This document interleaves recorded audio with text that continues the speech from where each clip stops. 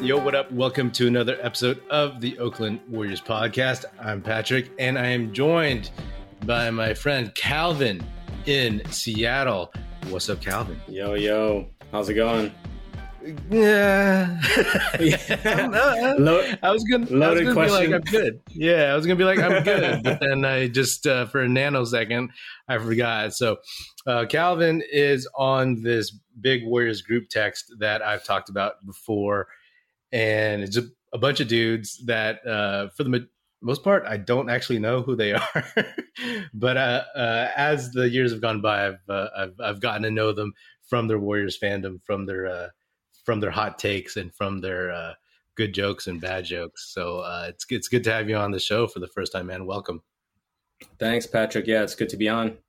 So I always ask this, and you're my first new guest in the postseason. So real quick, I just always like to ask guests what their Warriors fandom background is. So like how long you've been a Warriors fan? What's that been like for you? Oh yeah, let's see. I think it's been 20 something years. So not as deep as most. Like deep Warriors fans. Definitely not as deep as most of the guys on that thread. But I've always been kind of like a casual follower, but I started to really, really get into it, around college time.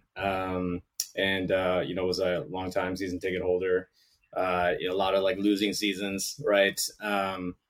It's just been, I think, that first year, 2014, 2015, I had just moved out of the Bay Area and was watching from afar. Right. Like, remembered I had my first kid during that time too. And so remembered watching that finals, like screaming quietly because my newborn was, sleeping upstairs. So that was a really great experience. But since, last couple of years, we've been on this thread together, it's been pretty deep. So Yeah. So I imagine that, the screaming after this 116-100 loss to the Celtics, I know I was screaming a little bit. What are your impressions? The Warriors are now down 2-1 in the finals. And how'd you feel about this game? I mean, it just felt like it was really winnable, throughout the entire game. I remember we were texting back and forth, and I was thinking, okay, we made this big run in the third, kind of came back to sort of even things up. Shooting had sort of evened out.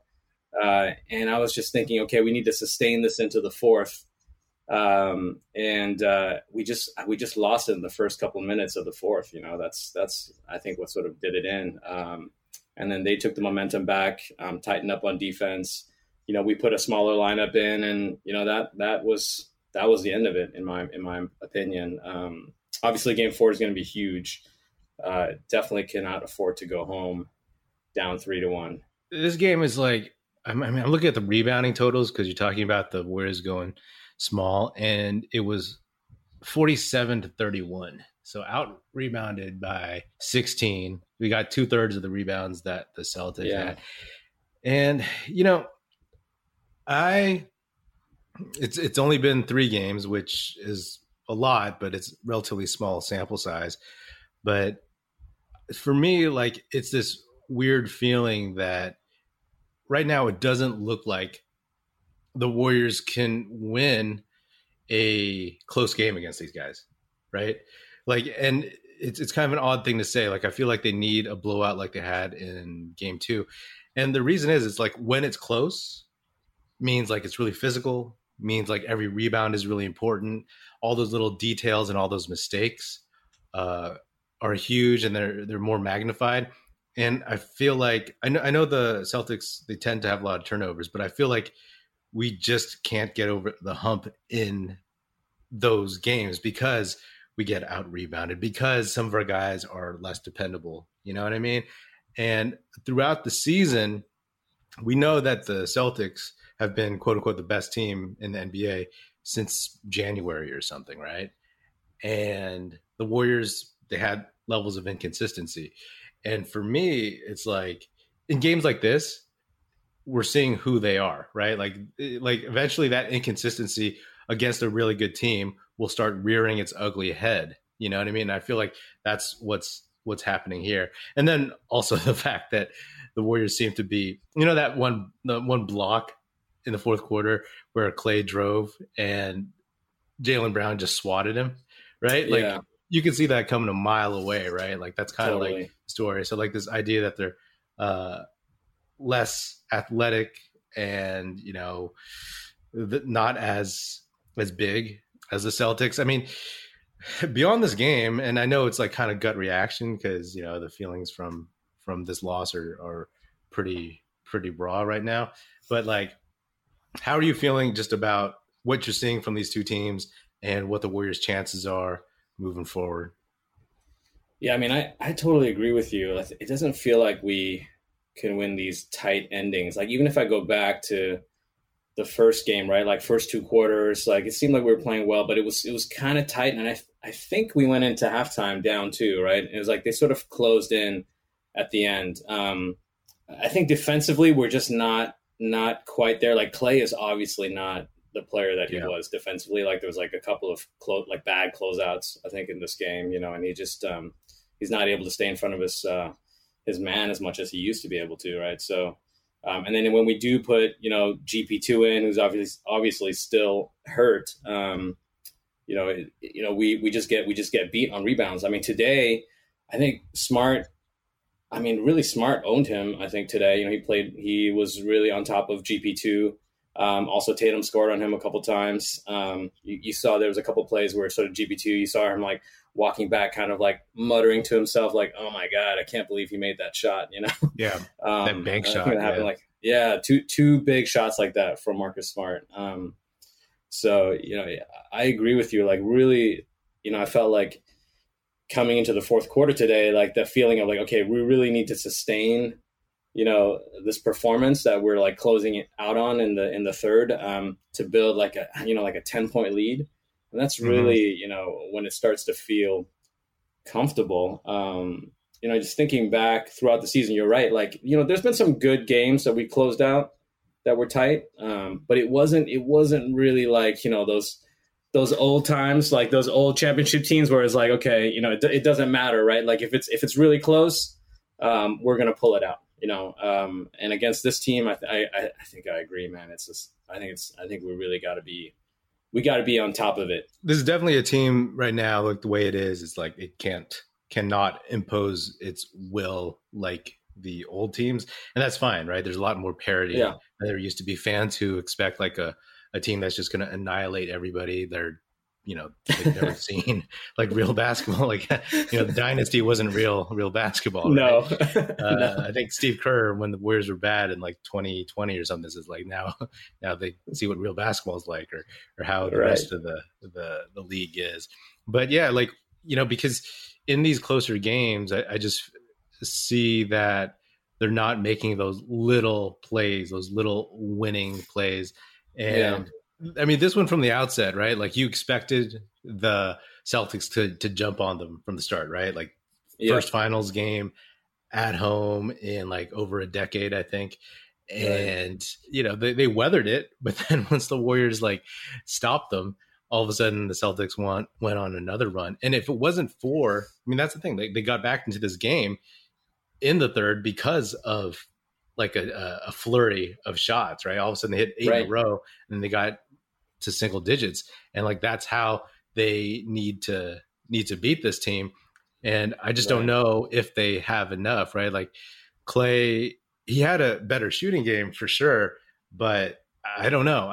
Like right now, it just doesn't look great, right? And I'm not saying here like doom and gloom, but like if you get Steph 12 for 22, 31 points, Clay 7 for 17, not that great, 5 for 13 from 3, but he still had 25. And then you had Poole, 4 for 8, 10 points, but relatively a low impact. It's like you need more. And Jeff Van Gundy said that this Warriors team, they look like unathletic. And I look at it a couple ways, right? Like it's like if the Warriors go on to lose this series, it's like, oh, the core is too old.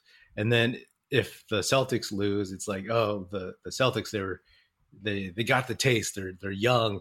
They just were, they'll be back next year. Yeah. Yeah. But It's also like, to me, I look at the Celtics, and more of their guys are in their prime or close to their primes. I mean, you have Jaylen Brown and you have Jason Tatum, who are good enough to be like close to their primes when they're 25, 24. And then Al Horford's old, but he does what he has to do. And then Marcus Smart is in his prime. I mean, still like in his late 20s, maybe he's 30, I'm not sure. But then you have the Warriors. They have their core who are kind of in their late primes, and then they have like their young guys who are not there yet, who they're not playing yet.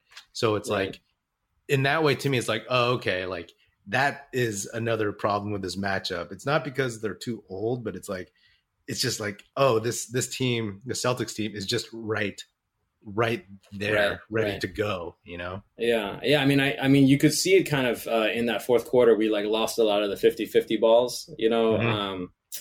and that's a lot of that is athleticism, I think. And another like analog to this is that first Kawhi championship with the Spurs, right? Like, do you remember he sort of took over? I think he won Finals MVP that year.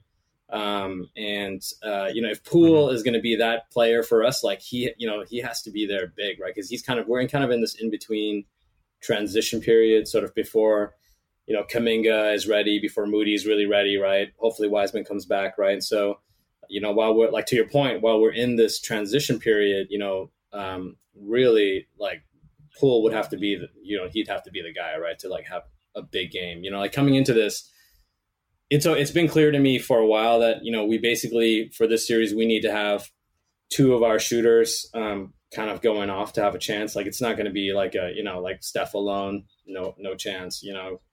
Poole alone, I'm not really seeing it. Clay alone, we haven't seen that in a while. But he would have to go like supernova, right? Like something crazy. But yeah, I mean, we basically had two of our shooters, decently going today, and it wasn't enough, even with a steady game from Wiggs, right? It concerns me for sure that after 3 games, Poole hasn't figured out how to get going a little bit. We were. Yeah, what do you think that is? I mean, I've said for a while that when teams actually just focus, on Poole, and I feel like the Celtics, they scouted him well. They know what he does. In the first game, he did a lot of dancing, and they weren't going for his in and out dribble. They weren't going for like a lot of his fakes. And then Rob Williams has been erasing everything underneath the basket, and he hasn't gotten his free throws, right? Like one of the things that Poole is good at is getting to the line where he nails every shot. And except for tonight, when he missed that first one, I was like, yeah, that sounds about right. When he missed that, I was like, he's missing this shot because he's feeling a little shook. But once Rob Williams can block his shots and not get the calls, then all of a sudden you take that away from him. On the group text, right? Like I think it was Jose. He was like, sit Poole, and I was like, Rob Williams is out of the game. If you're gonna hopefully have Poole get loose, it'll be when he's out of it, right? Because he's getting guarded by Peyton Pritchard, who's doing like a decent job. But part of it, he's doing a decent job because if Poole gets past him, there's Rob Williams there just ready to just erase him, So I think that has him thrown off. But the other thing too is like he's a playmaker, right? That's one thing that he's good at, and he just hasn't been able to do that either. I mean, the Celtics defense, they're just tall dudes who are still rangy, athletic, and are able to they're well coached. So I think that they make, in this game at least, they made fewer mistakes. And, to your point about the 50-50 balls, man, yeah, I noticed that too, especially Draymond. And this is not like putting him in the grave and saying he's done. But Rob Williams is a young guy with a busted meniscus who was rebounding over Draymond, who was beating him to loose balls. And it was like, when Draymond can't get to those, it is what it is, right? But you're feeling like those are the championship plays that they've made in the past and that they can still make. I'm not saying it's done, but like those were the ones where you're like, this game is not in the cards. You know what I'm saying? Yeah. Let's talk about Draymond for a little bit, because I think like today, I mean, he had a kind of a quiet game, and just energy wise, he just didn't look like he was, as engaged. I mean, some of that I think, is probably strategic. Like playing on a Boston floor, like he didn't want that. He didn't want to get in foul trouble. I mean, he did eventually also foul out, right? But yeah, like there's a couple of plays there where I just didn't see sort of like the same fire that you normally see out of him, right? Like to win those, to your point, those 50-50 balls. Yeah, what'd you think of Draymond's game today? I mean, the things that frustrated me about Draymond were some of those. I mean, he only had 2 turnovers, but like, there's a couple passes where I just wish he didn't throw them. A lot of them were just like momentum killers. And, like, wow, that's surprising. He only had 2 turnovers, as it looked worse. Yeah, totally. I thought he had like 4 or 5, but yeah, it just felt like he wasn't playing great. And just his inability to really, really, I mean, they just looked small out there, right? Like Rob Williams, Al Horford, especially when they played together, they were rough. I was joking with my friend Aram before game 1. I was like, if I ever text you, man, if I'm over like, if only we had James Wiseman, then that's like that's a bad sign, right? I mean, obviously I'm a huge Wiseman believer, and I think he would make a huge difference, but like, he's neither been here nor there in these playoffs, of course. So like it's like you're really, really just desperate if you're pining for James Wiseman. But just the fact that they've really made a good effort to the Celtics have of like using their size emphatically. I mean, Williams was 4 for 5, 10 boards, 4 blocks, plus 21.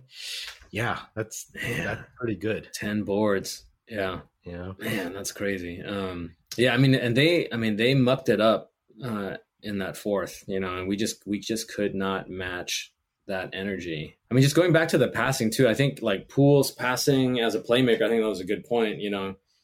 He had so many. How many turnovers did he have today? Really not that many. He had 3. Yeah. But it just felt like, I don't know, just watching the game, it felt like he just wasn't able to get, others going as like he normally does, right? Like his hesitation moves, like they weren't really like biting on that as much. I felt like he was hesitant to shoot at points. Yeah. Yeah. I mean, he's also getting scored on, I don't know. I mean, for someone like him, maybe that doesn't matter, but he's definitely getting scored on. I'm sure it matters, because I'm sure he's hearing about it from the coaching staff, from everybody else in the basketball watching world. But 3 turnovers in 24 minutes is still a lot, especially that's true. When you're dependent on to actually have the ball in your hands and make plays. But they're not going for like any of his moves, because I feel like they have scouted and they have said like, hey, he likes to do this, don't do that. Sometimes he'll get away with some stuff. He'll figure it out, like that tricky like layup he had under the basket when he faked out Williams. But those are few and far between at this point. Let me ask you, what do you think? Because to me, it just looks like this whole series, the Warriors, especially in games 1 and 3, but definitely before they busted out in game 2, it just feels like the Warriors are working their butts off for like shots, whereas the Celtics just get shots, right? They just feel open for threes. And what do you think, if anything, the Warriors can do about that? I think it's defensive intensity. Like to me, the defensive intensity really dialed up in the third. And when they were doing that, they were getting out, they were running, and they were not letting the Celtics sort of set into their defense, right? Like if they're playing the Celtics, in a half court game, like I just feel like you're playing into their hands, and so it sounds cliche, but I honestly think it starts with defensive intensity, on the Warriors side, and that's been the factor, in my book, and the other thing that's interesting about that is like, like today, talk about runs, triggered by defensive intensity, right? Like we had like one big memorable run and a 7-point possession, like a crazy 7-point possession with what is that? Shooting 2 for 1 point in there as well, right? But the Celtics, I think they opened the game with 2 back-to-back runs of 10 and 8 points each, and then had another big one, to open the fourth, which basically put the game away, right? And I feel like during those moments, also the Celtics were playing better defense. Like they just had more intensity on the defensive end. They came out strong on defense, and that's what allowed them to get open and get out and run. So yeah, to me that's the key, and I think that's probably harder to sustain when you're kind of towards the end of your, like the sort of end of your prime, right, or the upper end of your prime, and maybe also mentally, because you have this like mental game of like, I've been here, we know, I've got ultimate confidence. I know we can always, we got to be close, and then we can finish it off. Yeah, there was this one sequence in the third quarter, right? The Warriors. I was actually really curious to see if they would be able to put on a third quarter run, and they actually did, because I figured like that's one thing that the Celtics were keyed in on, and that actually gives me a good deal of hope, knowing that the Celtics were probably very, very attuned to the third quarter and how they played and stopping the Warriors, not letting them get off, but they did anyway. But there was that one sequence, right? Like it was like a Steph missed layup, and then he got his fourth foul by trying to pick Marcus Smart's pocket, and then Marcus Smart got free throws, and then it was like a turnover, and that's just all this stuff. And I was like, oh man, just, like you giveth and taketh away. There was a dunk in there. Yeah. Oh, God, those were backbreakers, because to me, like that gave the Celtics confidence, right? Because I'm sure to some extent it's like, oh boy, here it comes again, here we go again, but then all of a sudden, if you can actually get some confidence by having that sequence, if you're on the Celtics, then you're like, okay, we can settle, and we can like manage this. And I feel like that's, the Warriors still played well the rest of the third. They got it down to what, 4? We were up by 1, or we were up by 1 or up by 2 or something like that. Yeah, we got a lead, but then we ended the quarter, I believe, down by 4. I could be wrong. Or Steph left the game when they were down by 4. I forgot, but it was close. Yeah, the fourth quarter, I was like, okay, right? I was like, okay, like Steph is going to play the whole fourth quarter. Let's see if he can like go off. And it literally felt, I mean, they sold out on Steph, and no one else could do anything. I mean, I was like, hey, is Jonas Jerebko out there? Is Alfonso McKinney out there? Did we sign Quinn Cook all of a sudden?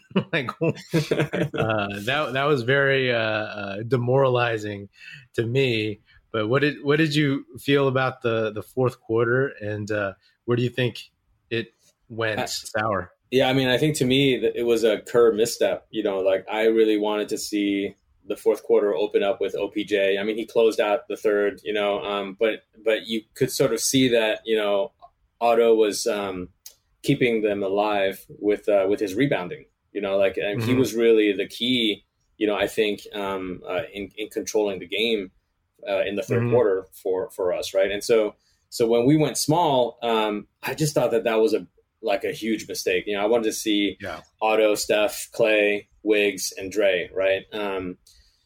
So when we went small, I think that also, it makes it hard, because when you're behind on fouls, right? Like when you're in foul trouble, like you can't really play as hard defensively. Like you can't really go for some of those balls as you would if you were okay on fouls, right? And so I felt like Steph got in foul trouble early, and that carried over into the fourth, and that just made it difficult to put a smaller lineup out there.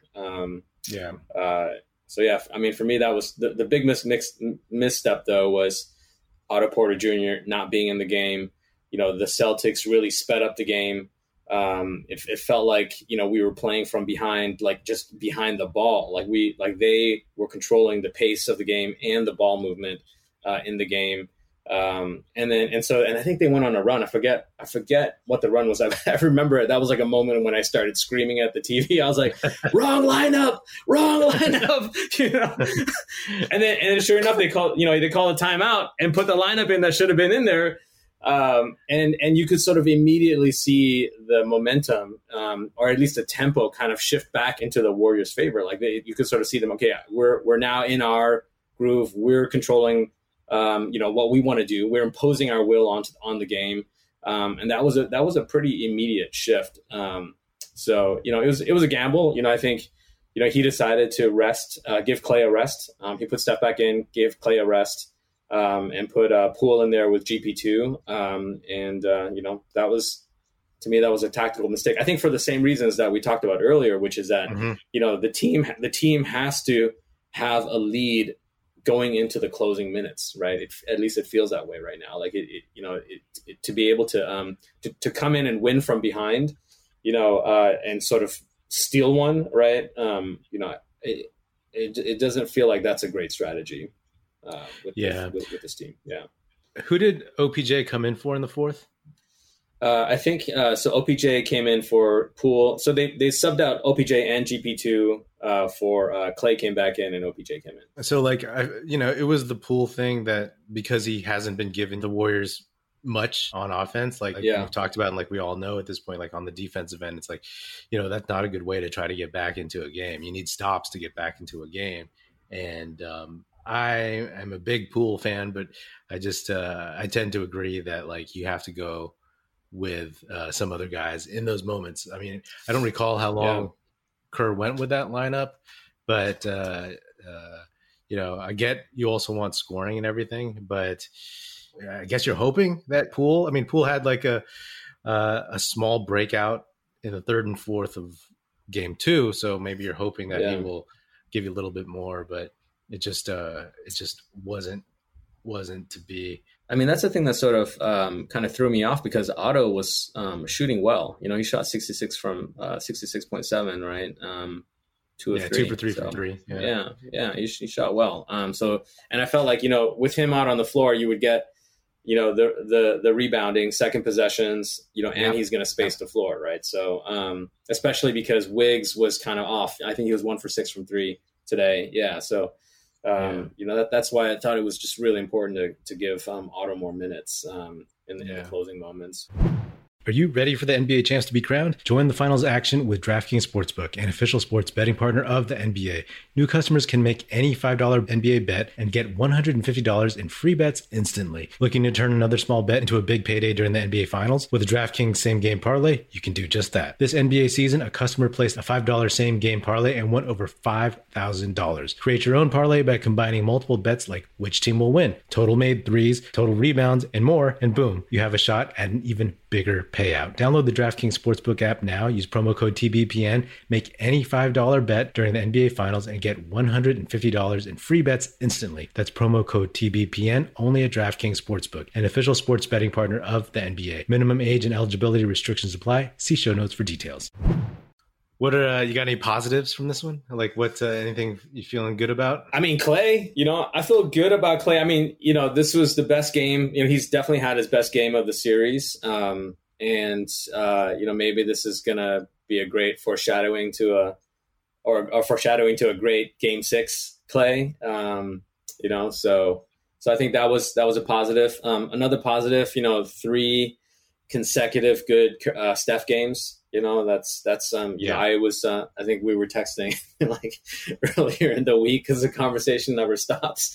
I was thinking, oh man, a bad Steph game is coming, because he's had like a bunch in a row. Right. And then it's like, well, if a bad Steph game's coming, you need Poole and Clay to be going off. Right. I think that's another positive.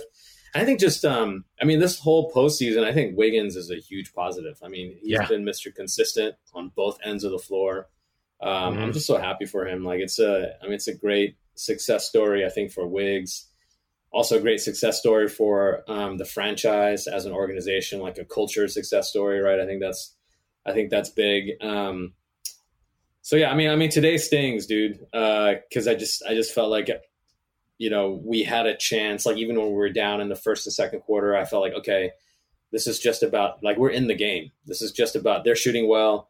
We're shooting okay. Not great, but okay, right? Like if we just play with more defensive intensity, we can trigger a run. And that's exactly what happened in the third. And I was like, okay, here we go. Let's carry this into the fourth. And it just didn't, it didn't work out. Right. So it was a bummer. But that all said, when the finals started, I was telling myself, hey, appreciate this moment right now. Right. Like we're back in the finals. That's pretty wild. So. Yeah. I mean, I am always appreciative of Andrew Wiggins. I mean, I've said several times on this podcast, and I say it all the time in the group text that Andrew Wiggins, like he has bad touch around the basket when he's going like at an angle, because he always just like seems to hit it off the backboard really hard. Whereas usually Draymond, except for tonight, he has like soft touch and all this other stuff. Right. But, like you said, Wiggins was only 1 for 6 from 3. But he was 7 for 16 overall, so he was like 6 for 10 from. He was attacking the basket, and I can appreciate that. And that's we're seeing a fire from him, a competitiveness and aggression that no one ever expected. And as a fan, as a Warriors fan in particular, it's good to see that.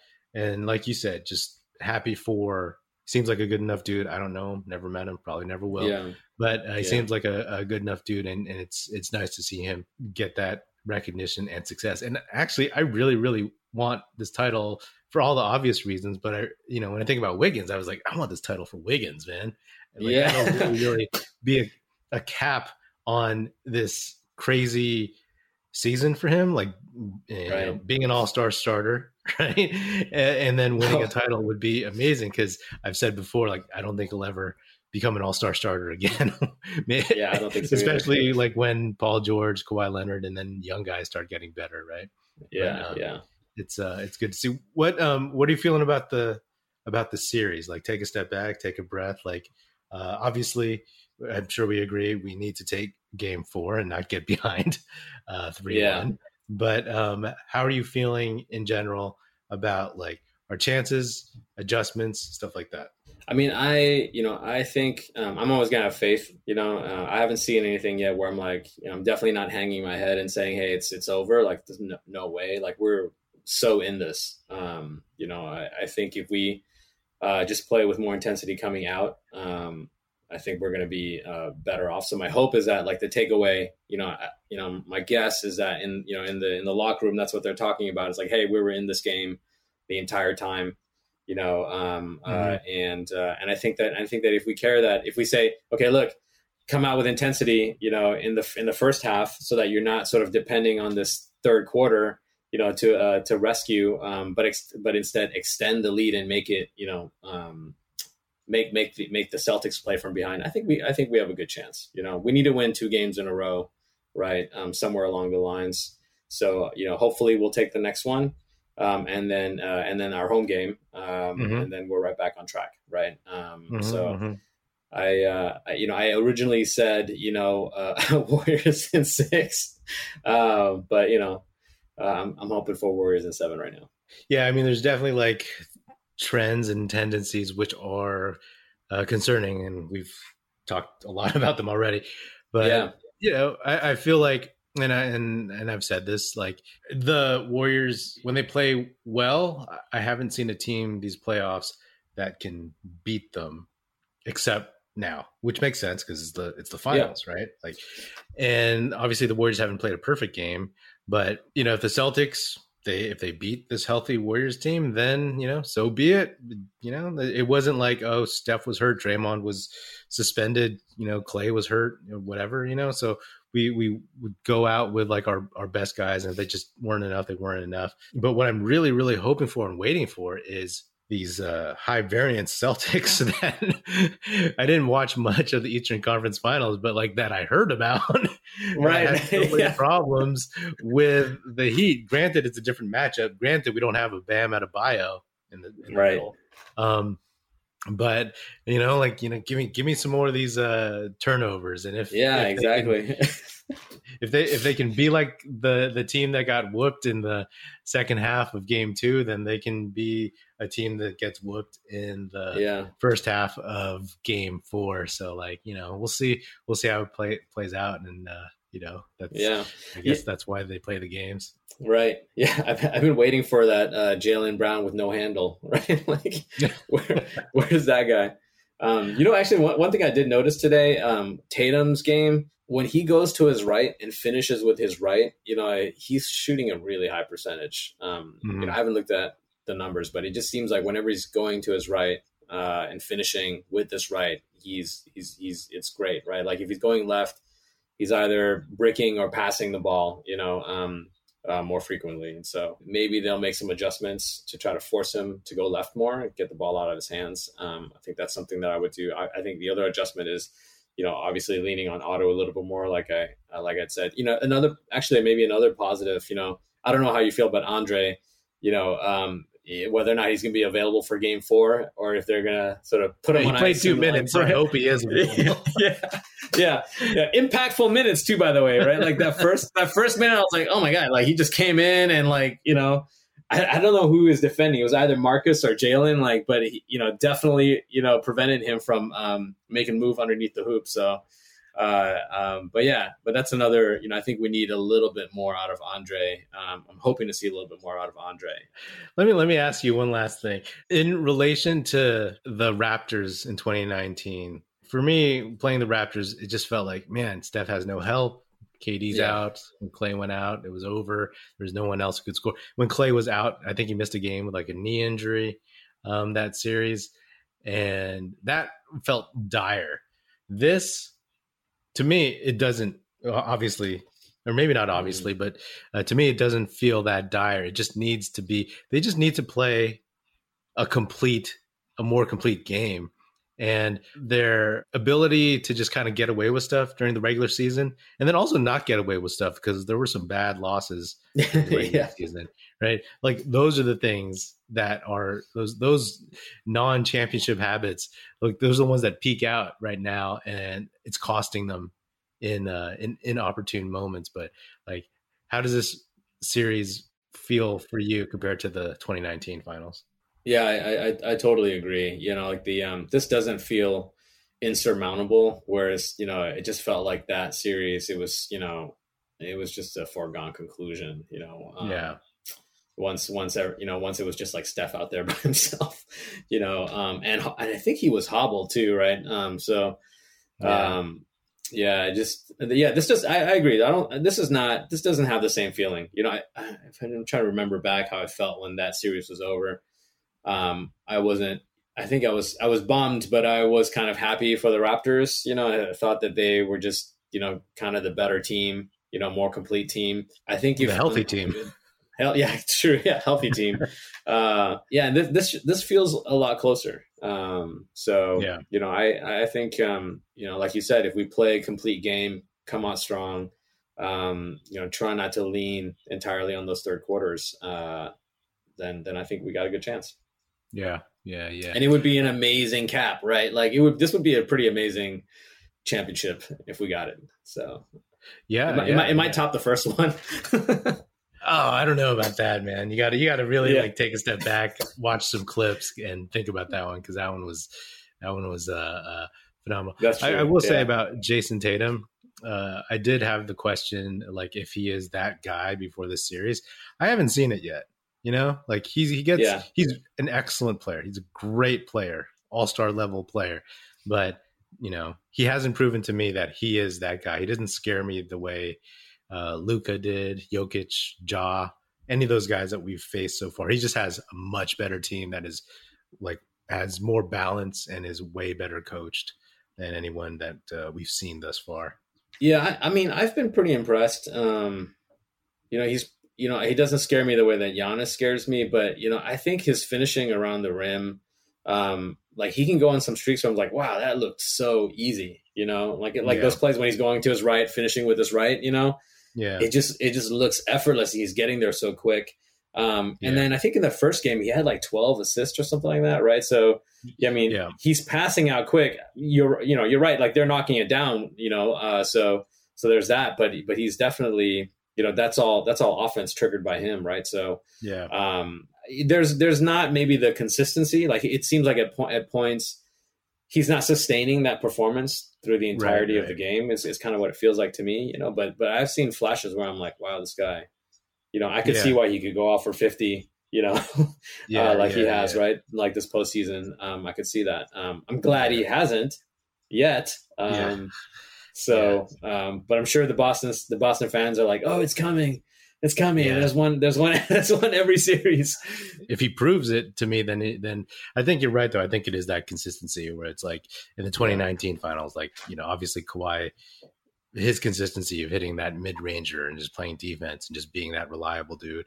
And Tatum hasn't really done it. Although, he's had some really solid games overall and he's contributed and he had some great passes tonight. So again, I'm not saying he's garbage, but like he just hasn't scared me as much as a wide open Jaylen Brown 3-pointer in the first quarter, apparently, because I'm like, it's going in, man. Get out on that dude. Get out on that dude, Yeah, man.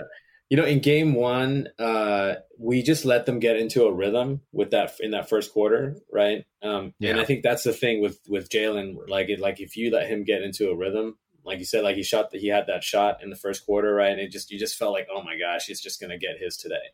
And he did. He just carried that rhythm all the way through. So, But anyways. Cool, man. Well, thanks for coming on the show, man. Yeah. Thanks for having me. It's fun. It feels like we talk about the Warriors, like I feel like I talk to you all the time, like pretty much continuously, like all season for like the last however many years we've been doing this. So it's good to do it, more continuously in a conversation like this, as opposed to. For listeners out there, this is the actual first time I've ever spoken to Calvin. We're remote, but like it's the first time we actually talked to each other in outside of texting. So right, I don't even know what his voice sounds like until now. So.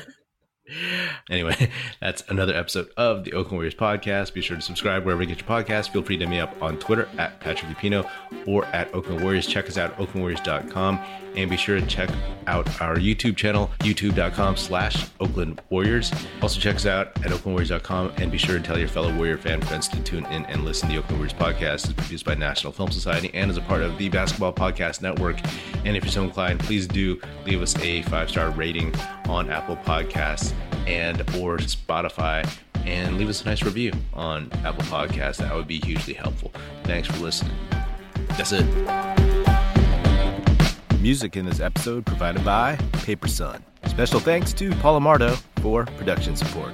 See you next time, and go Dubs.